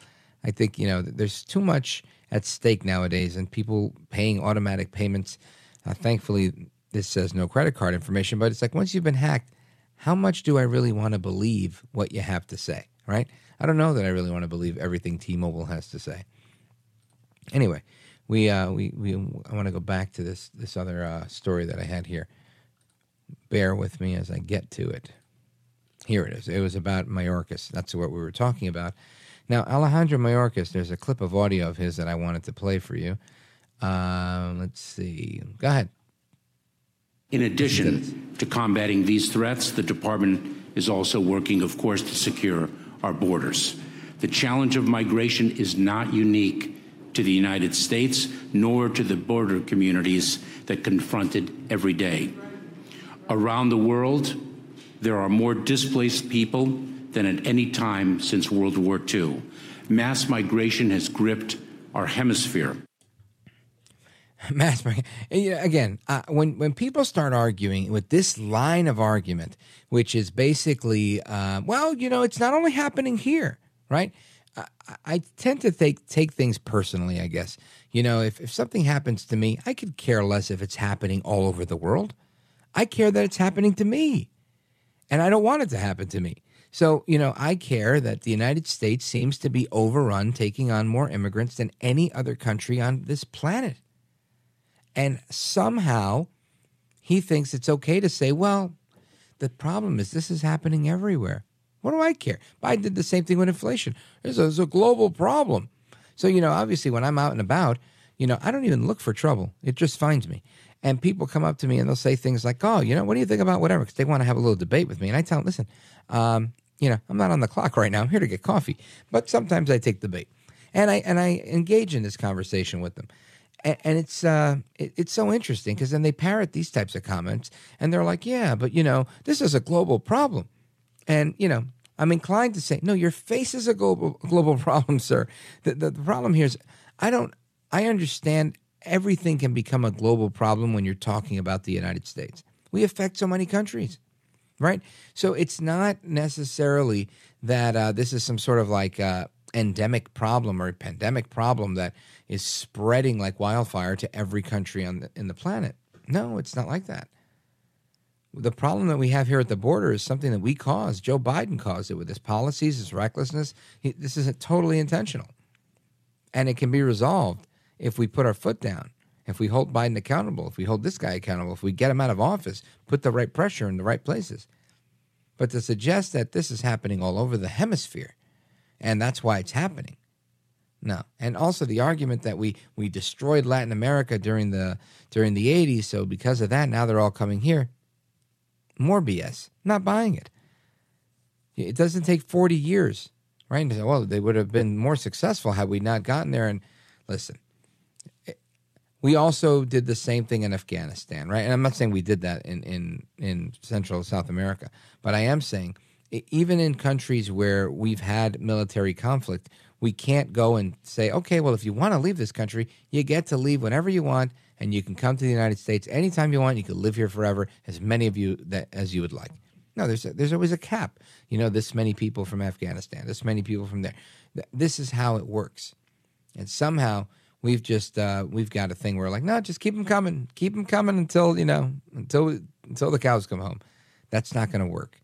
And this guy Mayorkas is saying that he's got an exciting, comprehensive strategy to secure our borders and build a safe and orderly, humane immigration system. I mean, he's just out of his mind, and he's full of it. That's my opinion. Rich Valdez coming right back. This is America at Night with Rich Valdez.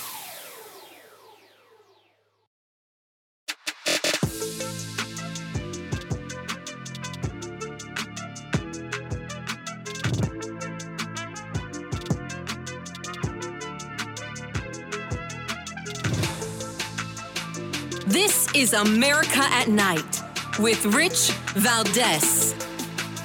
The conventional wisdom was that Baldwin would not be charged, and if he were, that he could be acquitted. How do you explain the decision by prosecutors to level these charges against him? I think it's a bit of a stumble by the state to charge Alec Baldwin, and here's why.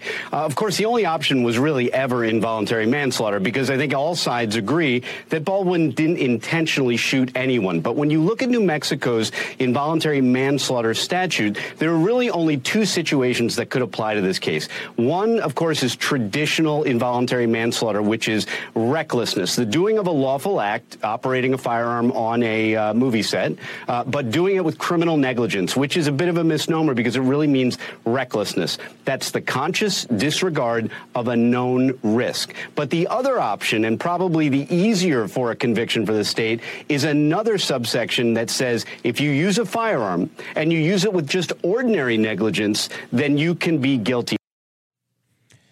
So that's Danny Savalas, a legal analyst for NBC News. And I don't know where I end up on this, honestly. I really don't know. It's a very unfortunate situation, and we've got some opinions on this. Let's go to Matt in Englehart, North Carolina, WTKF. Welcome, Matt. Hello, Rich. How are you tonight? Wonderful, thanks. What's on your mind? Very good. On my mind is, okay, I'm not a lawyer, but I studied law. And just pointing a gun at someone, at least in North Carolina, probably nationwide, so is called assault by pointing a gun. Now, it was a movie set. He said he didn't know there was live bullets in it, right? Well, he could have shot a couple degrees right or left just to be sure, and the movie would have went on just as well, and nobody would have died, right or wrong. I guess that's a possibility. I mean, again, I've never done a movie with a gun, with an armorer. I always thought they used fake guns in movies.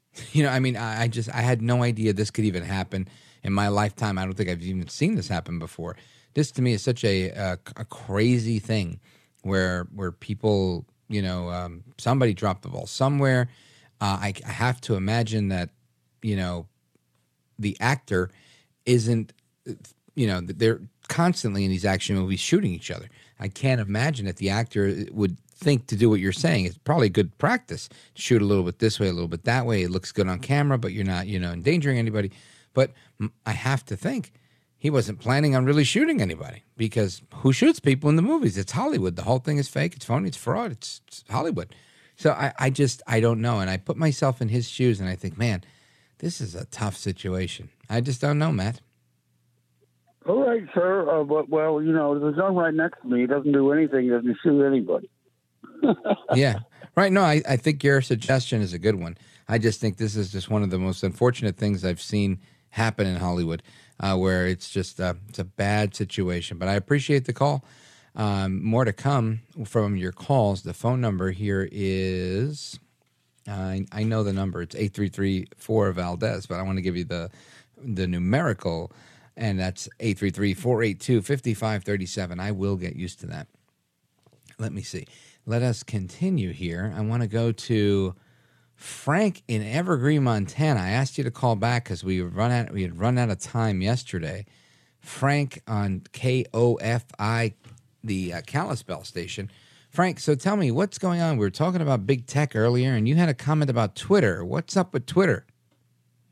Yeah, I'm wondering if everybody's, because of the social critics and everything, is it going to be and Elon Musk going out of business? Is it going to be like everyone's kind of to bail out and get out of there? Otherwise, they're going to be considered outlaws. And if I'm still stuck in kind of a Twitter account all alone out there, am I going to be an outlaw? You might be an outcast, right? Oftentimes, a lot of us are outcast in Twitter when Twitter gets a little antsy. I haven't seen it get so bad since Elon Musk has taken over, but we know from the Twitter files dumps that happen every now and again how they really went after certain people. I hope they're not going after you, Frank, but I see what you're saying, with them going out of business. I think it's just downsizing, honestly. I think it's getting rid of a lot of dead weight that they couldn't deal with, and the rest of it is going to be trimming, because even if it's not dead weight, if they don't have the money for it, they don't have the money for it, and we're going to see how it goes. I don't think they totally go under, but again, it could be a thing. I mean, that was my initial thought on it was, wow, Musk is going to buy this thing and he's going to take it apart and do like a controlled demolition type of thing, just because he felt like it was so out of hand. So I think that's kind of the dance he has to dance here. He's got to toe the line of saying, do I destroy this thing and just get rid of it because it's become Frankenstein's monster and it's taken over, or can I rein it in a little bit? So we will find out what happens with that, and we're going to continue taking your calls. Thank you, Frank. I appreciate it. Always good to hear from folks in Kalispell, Montana area, in Evergreen on KOFI. I am Rich Valdez with an S, and we are coming right back. Don't go anywhere. This is America at Night with Rich Valdez.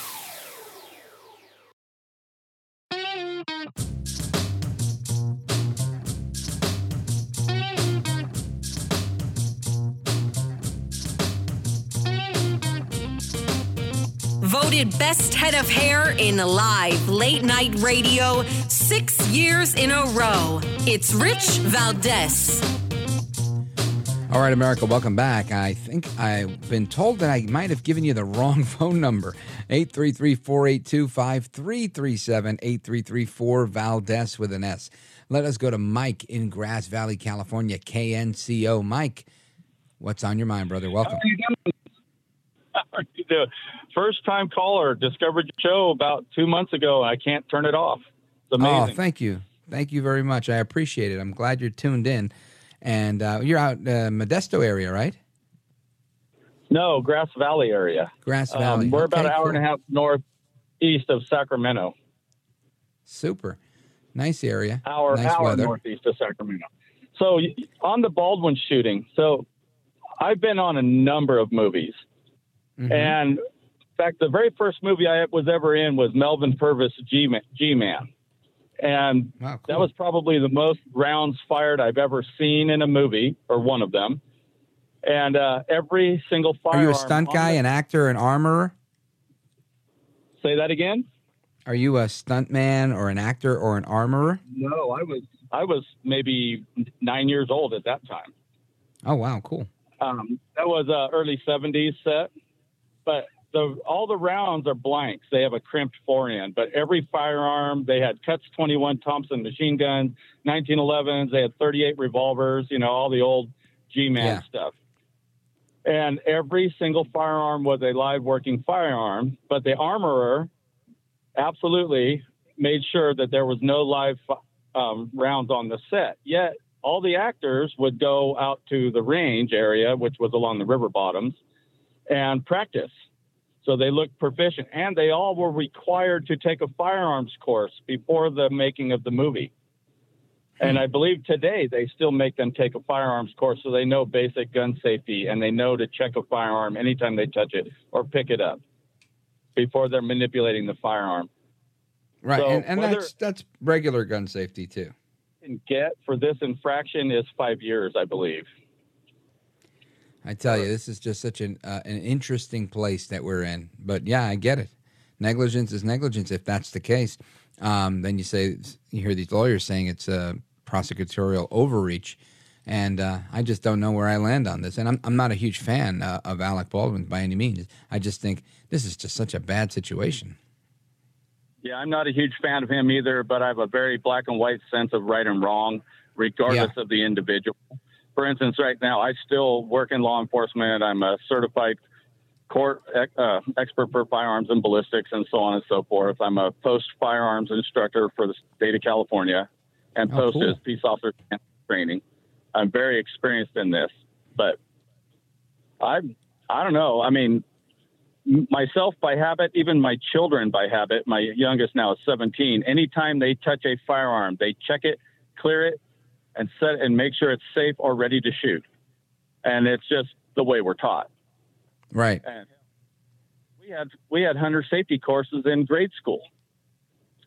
You know, wow. I mean, so you know, I'm older. yeah, I was going to say in California, that's interesting. Wow. Well, Mike, thank you. Oh, go ahead. We pulled up to the school lot with shotguns in the back of our cars because we'd all been duck hunting with the English teacher. Wow. You know, I've heard stories like this before. People telling me, yeah, when I was a senior in high school, we kept a shotgun in the back of our truck. And, you know, that's what we did. And we had marksman teams for the schools, and it just makes you think, wow, imagine that. What a foreign concept today that would be. Mike in Grass Valley, California, thank you so much. I appreciate it. Call again. I appreciated your commentary. It was really good. Mike in Grass Valley on KNCO. Now, everybody else that's holding, I don't think we're going to have time to get through to you tonight, but I do want to wish you the best and give you a shout out. We got Peyton in Pittsburgh who had a comment about this shooting. We had Steve in Colchester, Vermont. Give us a call tomorrow from WVMT in Burlington.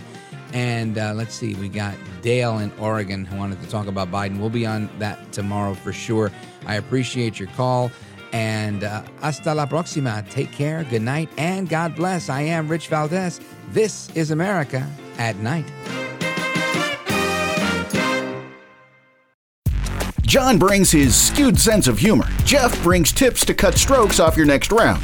Together, it's those weekend golf guys. They'll pay a lot of money to PXG and Titleist and Callaway and on and on and on, right? How many yards do you think you're going to pick up with that extra driver? I think I can get an extra 5 to 10. What if I give you 15 to 20? You pay me more. Jeff Smith teaches on a sliding scale. Those Weekend Golf Guys, the podcast, part of the Believe Network. Just search BLEAV on YouTube or wherever you listen.